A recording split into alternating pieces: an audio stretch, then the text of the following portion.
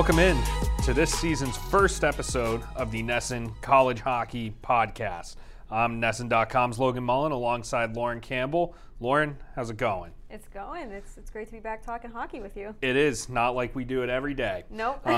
So this will be a preview episode of sorts with the hockey season just getting underway this past weekend. It's Tuesday, October 5th that we're recording this, so we've had a few games over the last few days, but the schedule will really start to ramp up in the coming weeks.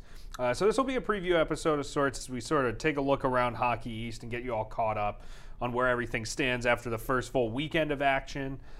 Believe it or not, the season is underway, so we've got a lot to get to, but first, I want to go over this weekend's NESN College Hockey schedule. So on Thursday, we have a straight-up Hockey East matchup. That'll be between Merrimack and number 11 Providence at 7 p.m. on NESN. And then Friday marks the start of the Icebreaker tournament that Holy Cross hosts in Worcester at the DCU Center. So Friday on NESN Plus, we'll have number 6 Boston College against number 10 Quinnipiac at 4:30. And then that will be followed by number 18 Northeastern taking on Holy Cross at 8 o'clock. Again, both of those games are on NESN Plus. Then on Saturday, we'll have Northeastern against Quinnipiac at 4:30 on NESN Plus, followed by Boston College against Holy Cross at 7:30 on NESN. Remember, all of our Hockey East coverage is brought to you by Rockland Trust, where each relationship matters. So we'll pivot real quick and take a look at what has happened over the past weekend. It was a weird mix of non-conference games versus exhibition games. So Saturday was the busy day that sort of kicked everything off. In terms of games that did technically count, Providence beat Army 7-0, UConn beat Sacred Heart 6-3, Northeastern beat Bentley 4-0, Arizona State, UMass Lowell traveled to face them. They lost 5-3, and then Minnesota State beat UMass. Minnesota State ended up beating UMass again on Sunday 6-3, and then UMass Lowell ended up getting a little redemption against Arizona State 4-2. So that's when we're now starting to get into the area of the games mattering a little bit more. There have been some official Hockey East results in the women's slate, which we can get to a little bit later on. But we'll start with our 3 stars of the week because, even if some of the games don't matter or don't count technically, there were some noteworthy performances. So why don't we start with the women? Lauren, go ahead and take it away there. Yeah, so it was good week for the women. Abigail Levy out of BC, she's the goalie there. She had 36 saves Thursday night against Penn State, and 35 of those came in regulation. 33 saves on Friday against Penn State once again, including 15 in the second. So 69 saves through 2 games, and she's a big reason why BC's 2-0 in those first 2 games. So she gets the first star, and then Julia Neris out of BU. She was an absolute force through the Terriers' first 2 games against UNH. She scored the go-ahead goal and then the game winner. She's taken 10 shots, and she's a +4 on the season already. And to round it out, it's McKenna Parker, also out of BU. She scored the game-tying goal against UNH on Friday. She was physical all over the place.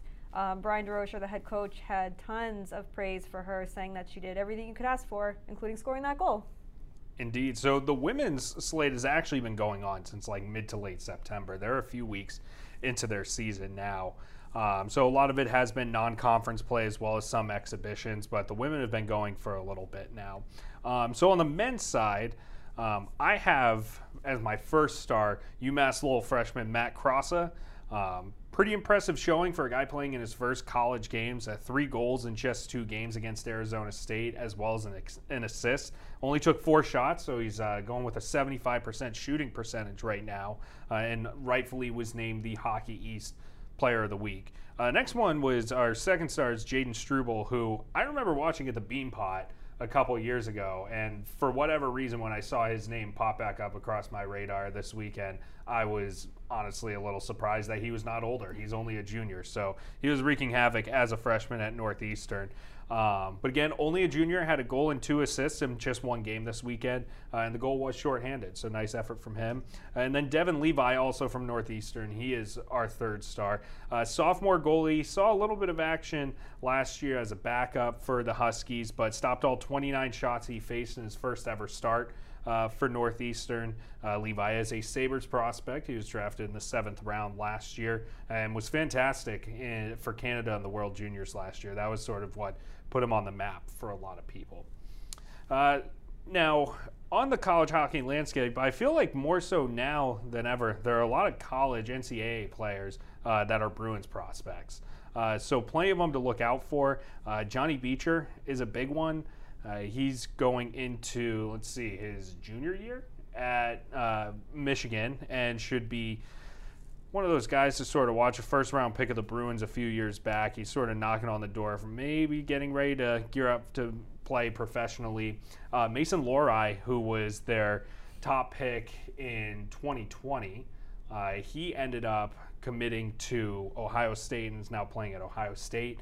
Jack Becker is an interesting one. He's actually in his last year of eligibility before he would become a free agent. The Bruins drafted him in the 7th round in 2015. He spent the bulk of his career playing for Michigan at times with Johnny Beecher, but actually had an extra year of collegiate eligibility. So he's doing a 5th year, and that is down in Arizona for Arizona State. And then a few others are Jake Schmaltz, Riley Duran, who is playing at Providence, and then another BC kid, Trevor Kuntar, who we watched a little bit of last year. So a few Bruins guys to watch this year. Obviously, you know, if you're looking for a little extra incentive or for a reason to get into college hockey, the Bruins connection is obviously a good one. That's honestly just a small list too. But Mason Lohrei will be a very interesting one to watch this year. So moving right along, our power rankings, you know, it hasn't been too long. This is more or less a preseason power ranking, if you will. But figure, you know, might as well dive into those and take a look at them. So, Lauren, why don't you go ahead and go first? Yeah, so for my power rankings, I have BU at number 1. They had 2 power play goals and 5 unanswered goals in their exhibition game.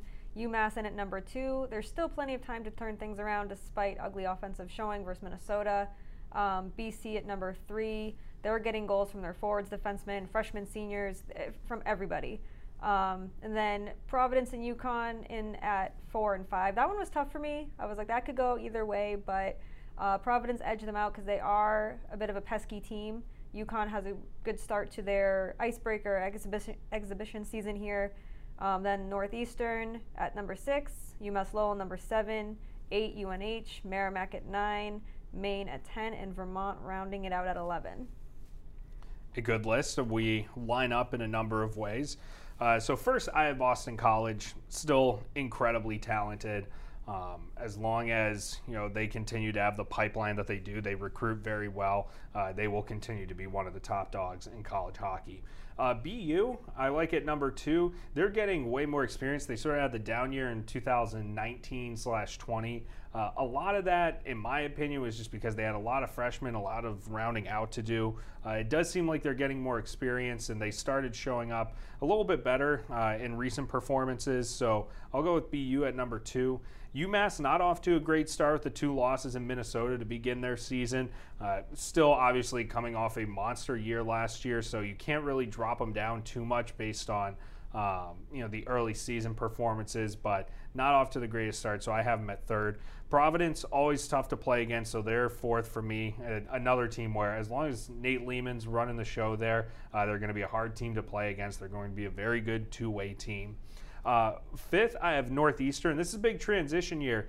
Jim Madigan now is their athletic director, so he's no longer the head coach. So a little bit of a changing of the guard, if you will, on Huntington Ave. So I'd be curious to see how things change. I really like Jim Madigan as a coach, so we'll see how things change under a little bit of different guidance there. 6, I have UConn. You know, they're getting into the Hockey East flow a little bit more now. They haven't been in there that long. It seems like they're starting to build a really good program. They're getting a little bit more NHL talent through there. Previously, it was just a lot of one-off guys, but they seem like a far more complete team now. So I'm curious to see what UConn does because I think the talent's there now. UMass Lowell, honestly, this could change relatively soon if Matt Cross ends up being the real deal, as he seems to be. They have decent goaltending too, so I have UMass Lowell rather at 7th. I think they could end up a little bit higher, and then rounding out my bottom 4 is UNH, Merrimack, Maine, and Vermont. So we'll pivot to the national polls now because Hockey East, unsurprisingly, is very well represented. Minnesota State is number 1, followed by St. Cloud, Michigan, Minnesota, and then Minnesota Duluth. Michigan, honestly, I'm a little surprised that they only came in at third so far, largely because they are just chock full of NHL prospects and high-end talent. I would have figured it would have been a little bit higher.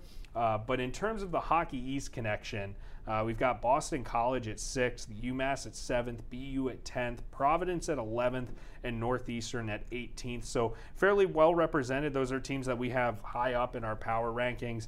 A lot of room for jockeying. So I guess, are there any surprises maybe that you're looking for this year, Lauren, or any teams that you think could end up maybe surging from outside of the top 20 into the top 20, or teams that you think that are already there that might end up a little bit higher? You know, I have a lot of faith that BU will be ranked a lot higher than 10th. Like maybe 2-3 weeks into the season.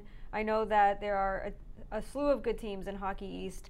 I think Michigan, I'm surprised that they're with you there. I'm surprised that they're as low as they were, even though it's not that low. It's low for Michigan. But, you know, I don't think I'm comfortable with where the other teams are within the top 20. I don't know if anyone else will really emerge from that, but I think BU will be a surprise and get into the top 5. I will say I'm very much looking forward to the Icebreaker tournament. I know that Holy Cross isn't exactly in the same class as some of these other teams, but Quinnipiac has built a very solid program. And I mean, right off the jump at 4:30 Friday, you have BC against Quinnipiac. That'll be a good test. And then Northeastern against Quinnipiac. So I'm really looking forward to that, if for no other reason than seeing how the Bobcats kind of hang around with some of the top Hockey East teams. Again, big transition year. I mean, new coach at Maine, obviously, after the passing of Red Gendron. Just a lot of changes all around. So between that and the COVID protocols changing this year, and you know, there's just more normalcy in some ways, but coupled with that are a lot of teams that have either graduated out a lot of guys or have new coaching. So, you know, this is a good time to really get into college hockey, especially regionally. Again, there are a lot of teams in Hockey East that are commanding attention in the national polls.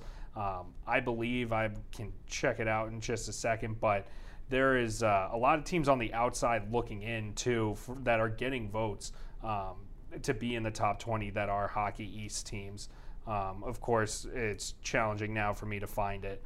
Oh, there we go. So for one, not a Hockey East team, but Springfield nonetheless. AIC was just outside of the top 20, but UMass Lowell got 40 votes. New Hampshire 12, UConn 6, and that rounds it out. So right there, that's what, 8-9 teams from Hockey East that are at least getting consideration among some of the top in the country. So time will tell, but there's a lot to look forward to this season. We'll obviously be around to keep you covered with anything that you might need. But before we dip out of here, we'll give you the NESN schedule one more time for this weekend. While the Red Sox might be in the playoffs, it will not be on NESN, which means NESN and NESN Plus will be chock full of college hockey and college sports at large. So on Thursday, straight up Hockey East matchup in Providence. That's Merrimack at Providence, who are number 11 in the country. That's at 7 on NESN. Friday marks the start of the Icebreaker tournament at the DCU Center. So that begins with number 6 Boston College against number 9 Quinnipiac. It's at 4:30 on NESN Plus. Also on NESN Plus is number 18 Northeastern against Holy Cross at 8. And then on Saturday, we'll have Northeastern against Quinnipiac at 4:30 on NESN Plus, followed by Boston College against Holy Cross at 7:30 on NESN. Once again, all of our Hockey East coverage is brought to you by Rockland Trust, where each relationship matters. Lauren, any parting thoughts before we get out of here? It's going to be a fun weekend of hockey. It is. Very fun weekend of hockey. And the Bruins don't start. Their preseason schedule wraps up Wednesday, and then they don't play their regular season opener until Saturday. And so with the preseasons wrapping up, I mean, this weekend is pretty much blocked off for college hockey, Sure which is. It's always kind of funny to think about how their season gets going a little bit earlier than the NHL one does. I always think that it's going to be later on, but just sneaks up. The weather's changing, the leaves are changing colors, and so it's not just the NHL that's coming back or Major League Baseball playoffs. So we've got college hockey, folks. So we'll dip out of here. We'll talk to you again soon. This has been the NESN College Hockey Podcast. Until next time, I'm Logan. That's Lauren. We'll see you.